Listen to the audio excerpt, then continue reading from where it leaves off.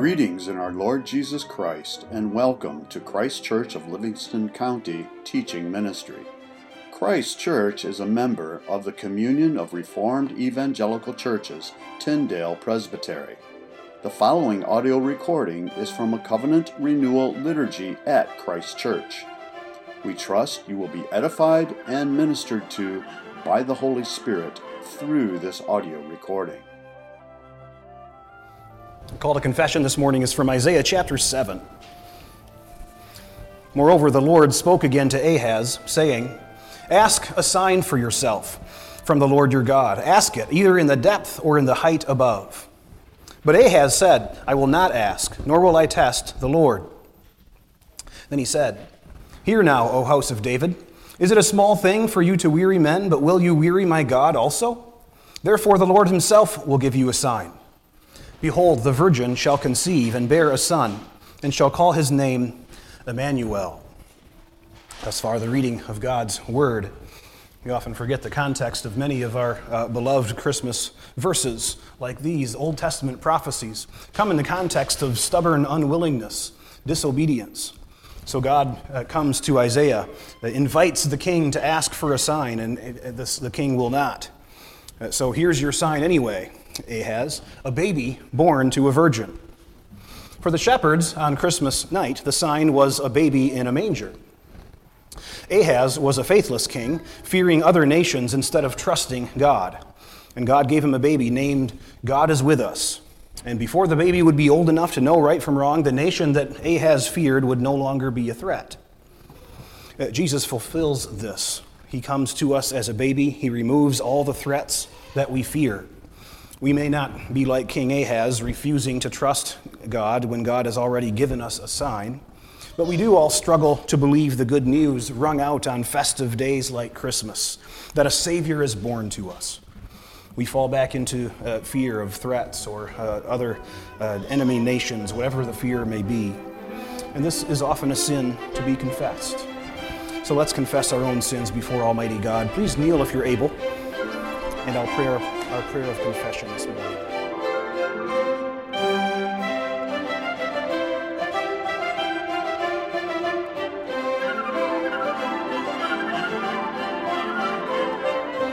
One more familiar Christmas scripture passage today. Our sermon text is from Luke chapter 2, first 14 verses. Let's pray.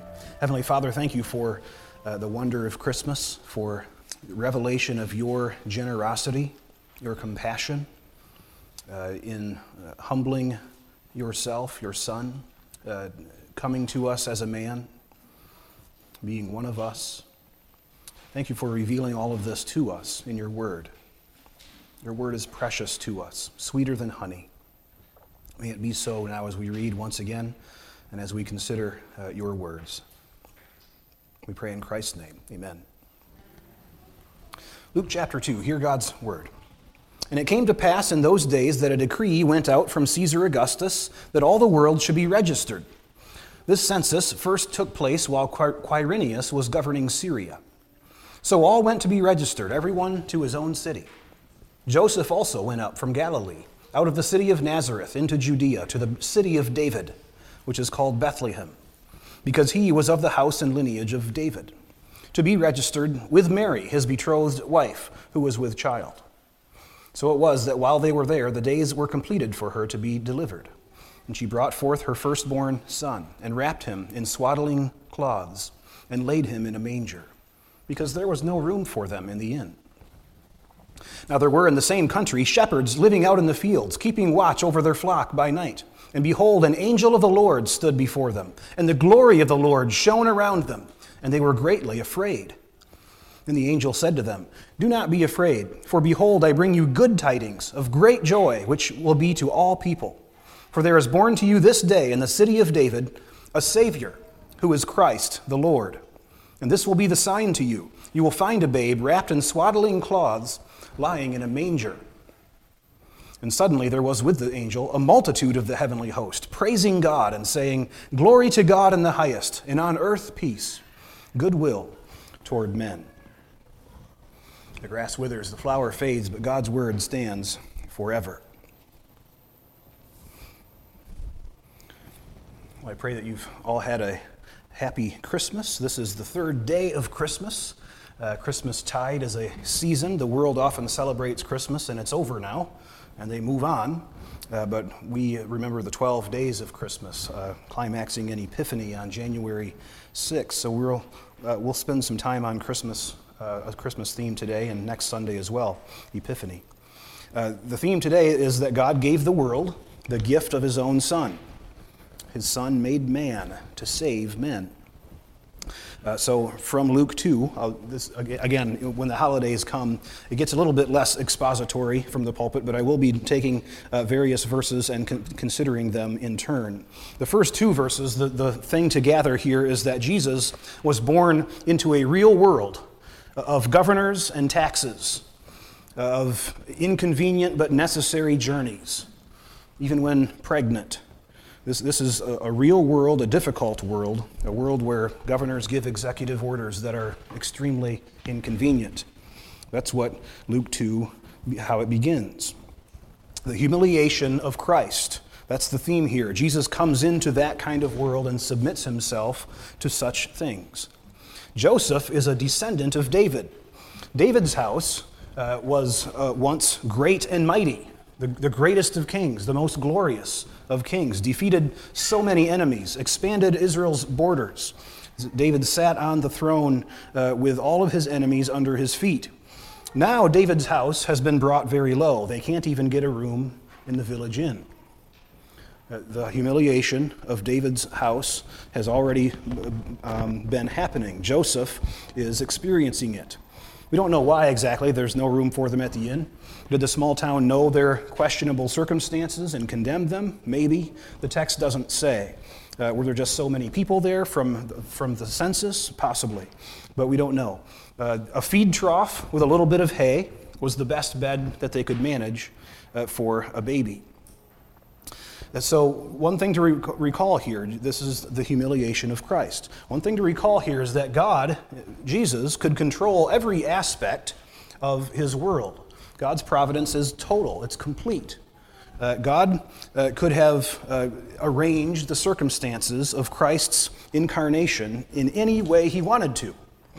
And Jesus comes to us in this way. He's willing to humble himself to this, to being born in some kind of stable animal dwelling with a feed trough, a manger for a crib. This is a true story. Here's another similar true story. France, 1966. A young man is cleaning the kitchen in a Christian hostel, a ministry hostel kind of house. He hears a knock on the door about midnight. It's late. It's an older gentleman, and he says he's attending the conference they're putting on the next day. So the young janitor scrounges up some cereal for him to eat, some padding for him to sleep next to him on the floor, with about 50 others already asleep. The next day, imagine the janitor's surprise when at the conference, this older gentleman stands up to speak at the conference. The supervisors come to the young man and ask, "Did you let this guy in last night? We had the best room all set for him. Didn't you know? This is Francis Schaeffer." True story. Schaeffer never let on and willingly takes the lowest place with the rest. That's a small story, a small inkling of what Jesus did, his humiliation, his willing humbling. Later, Jesus teaches us to humble ourselves, and God will lift us up. Jesus shows himself willing to be humbled. The old song puts it well, out of the ivory palaces, into a world of woe, to a feed trough in a stable of animals. So that's the first point, the humility of Christ. From the humility of the stable in town, the scene changes to just outside of town. The angels, born to shepherds, is a Savior, born to you. And I want to hone in on that phrase, born to you, in verse 11. The mystery of the incarnation is great. The doctrine is a wonderful thing to meditate upon. Another aspect of the Christmas story, and the Heidelberg Catechism always sets this up well, right? Whenever the Catechism gives us some doctrine, the next question is usually, and how does this doctrine benefit you? And that's what the angels tell the shepherds. There is born to you this day a Savior. I've watched a TV story of a girl named Daisy, an orphan, a lowly kitchen maid as World War I begins. And she, as an orphan, still finds herself with a boyfriend heading off to that great war. And so they're quickly married. But the young man dies on the front. And so she's widowed just as quickly as she was married. An orphan, a widow, a scullery maid, basically. And then she receives a letter from her father-in-law now. And he befriends her. He has no one either, and he seeks her out. And he asks her if she can be his special adopted daughter. She's an orphan with no life outside of her drudgery. And the beaming look on her face is just priceless. Somewhat confused from the newness of being loved, having a loving father. It's water to a thirsty soul. And she says, I've never had anyone like that. I'd like that very much. Love, aimed directly at her for one of the first times in her life. And so back in Luke, there is born to you, the angel says. To these obscure, poor shepherds, there is born a Savior. And not just to those shepherds, to you and to me. To raise you up, God has given you a child who will save. These are good tidings of great joy. Let you in on a little secret about love. Love is most potent when it is specific. We sometimes get wrapped up in the emotion, the sentimentality of Christmas, and start thinking about the whole world is wrapped up in this snow globe of love, right? But love is most potent when it's specific. And God specifically gave Jesus, and we, in turn, we love our children. We don't love other children, we love our own children. So you give them, because you love your children, you give them this food, and you don't give them that food. You give them those presents instead of these. And so God also has given you Jesus to be your Savior and your King and your Shepherd. There's a specific man who is Jesus. God gives Jesus to this real world, inconvenient and humble, dark and sinful, hurting and helpless. And that means you. Love is potent when it's specific. Next, we go to verse 14. Notice the high and the low there. Glory to God in the highest, and on earth peace, goodwill toward men. So the high and the low. We've considered the lowly stable already. We see the angels sing now. Glory to God in the highest, or to the highest God. We sing this in the angels we have heard on high, right? We sing it in Latin. Gloria in excelsis Deo. God is on high, but he has bowed low to consider and visit and to redeem, to raise up the lowly. And the next line is peace on earth. So high meets low in the manger. God the Son, who reigns on high, now lays on a pile of straw meant for cattle. Out in the field, high meets low. Bright angels in the sky tell dirty shepherds the news. When Jesus comes, one of the first things he says in John's gospel is that he is the ladder on which the angels go up and down. Jesus is the bridge between high and low, heaven and earth. So that's verse 14, the high meeting the low. In the sermon outline I have next, the incarnation. And in my shorthand notes I have in front of me, it says, I just have explain incarnation. Right, okay. Incarnation. From John 1:14, right? The Word became flesh. That's one of the best ways to put it. We sing, veiled in flesh, the Godhead see. Right? Hail the incarnate deity. The Son of God, the second person of the Trinity, has existed since forever, eternally begotten of the Father. But at one point in time, about 2,020 years ago, he was conceived as an embryo and born as a baby. We know the rest of the story. The baby winds up on a cross. And it matters who dies on the cross. That matters. That's why the incarnation is so important. It couldn't be just anyone who suffered unjustly and was crucified. Thousands of people were crucified by the Romans. What made Jesus different? What made that death so important? It was the incarnation. It was because Jesus was the God-man. And the thief on the cross notices this. He points out to the other thief that they got what they deserved, but this man has done nothing wrong. Pilate testified to the same thing. Even if a man is executed for something he didn't do, that cannot atone for his other sins or for other people. I saw a story in the paper recently about a man in Detroit who was in prison for decades and was just now released.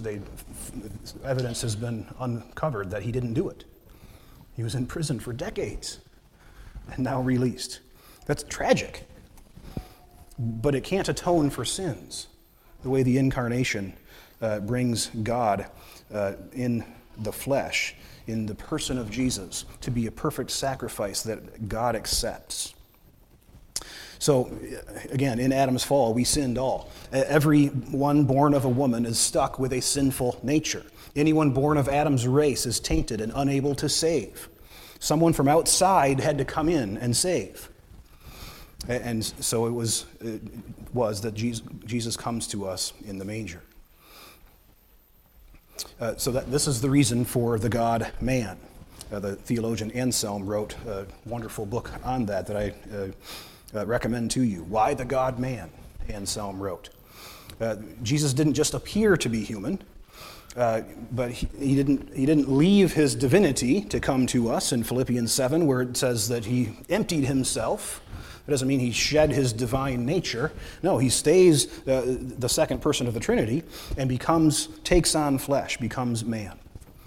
So anyone born of Adam's race is tainted and unable to save. Yet one of Adam's race has to satisfy God's justice for mankind. That's the conundrum which the incarnation gloriously solves. Isaiah 59 puts it quite well. The Lord saw it. It displeased him that there was no justice. He saw that there was no man and wondered that there was no intercessor.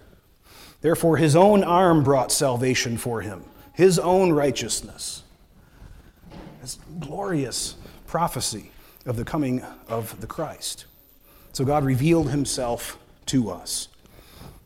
Just like our words reveal who we are, right? When we speak, then our character becomes known. So God's word reveals to us who he is. God sent his word to us. And now we know what God is like. And it's glorious and it's good news. We know that he keeps his promises to redeem his people. He goes a long ways out of his way to reconcile with his enemies. He loves his creation enough to join with it in a way. So that's my best attempt to explain the incarnation. Let's apply just briefly here. 3 words: rejoice, redeem, and respond. Rejoice, first of all. Rejoice and be glad. Some people tend to be Scrooges by nature. God doesn't give us this option. We need to work against that.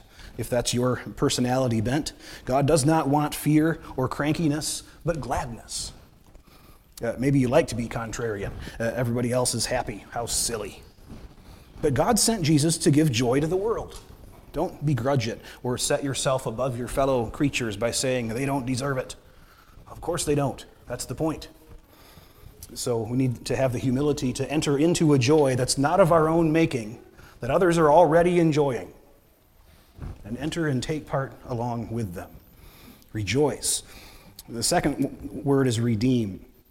Redeem. Because of the incarnation, we want to redeem the worldly, the physical world, I should say. Redeem your stuff.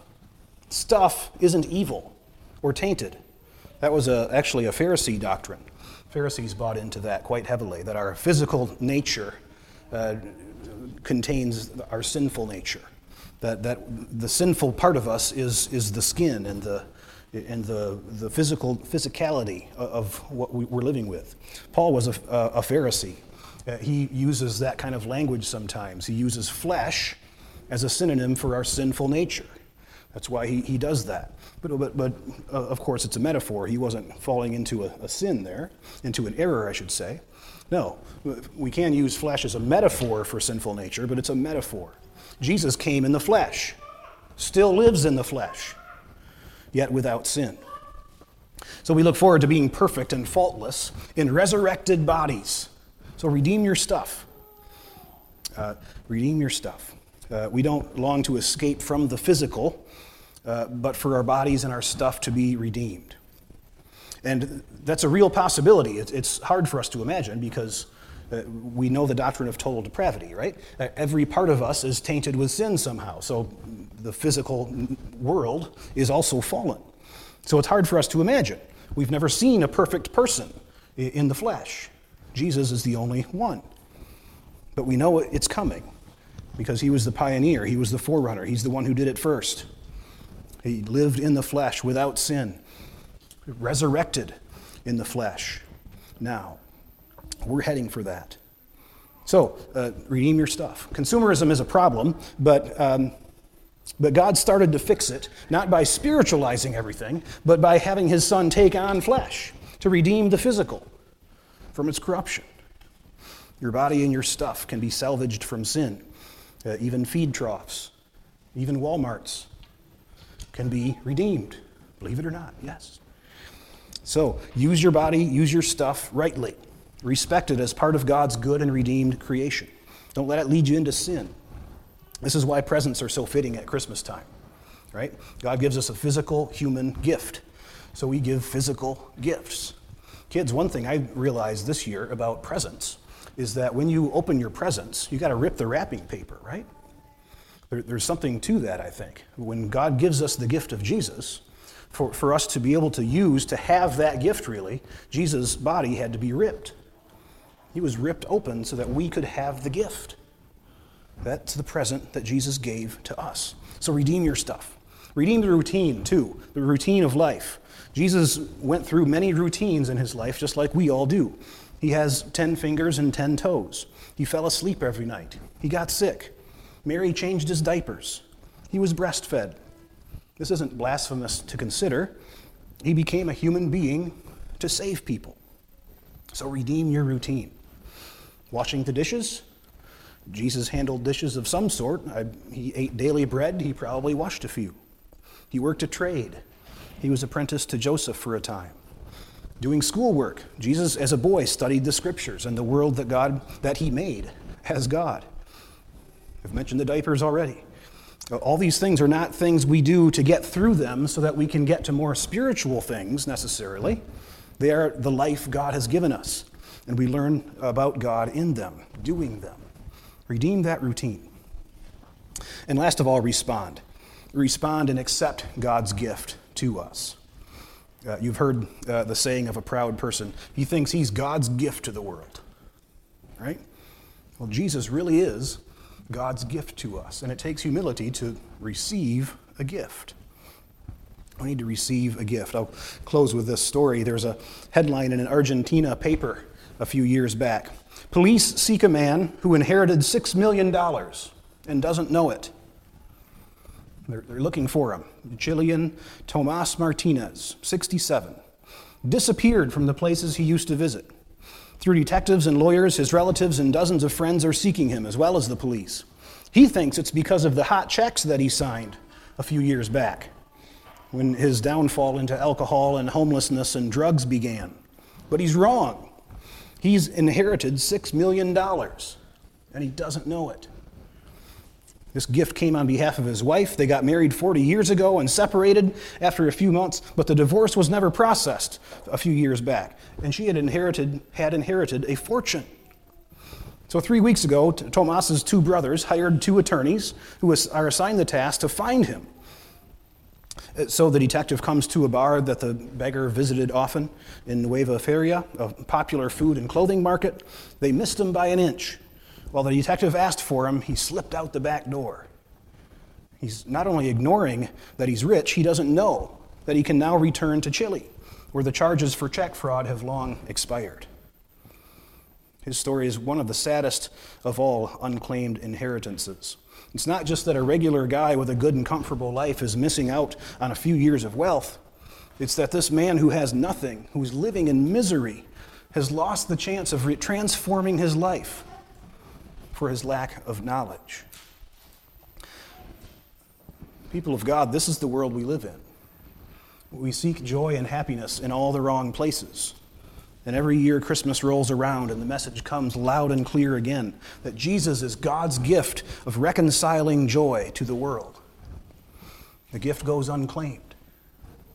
People live like guilty fugitives inside, running from God, faking it with people. And all the time, God and his messengers are seeking out the guilty to proclaim news of their acquittal, of the rich inheritance waiting for them, peace and joy. God gave the world the gift of his own Son, made man to save men. In the name of the Father, the Son, and the Holy Spirit, amen.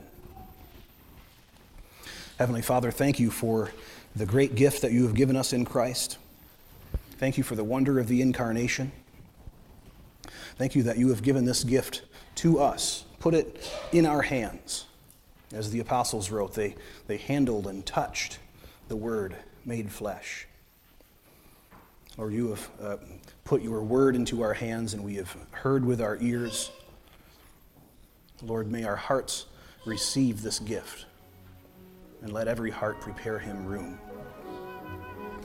We offer up this prayer to you in the name of Jesus, the Word made flesh, and we sing as he taught us to.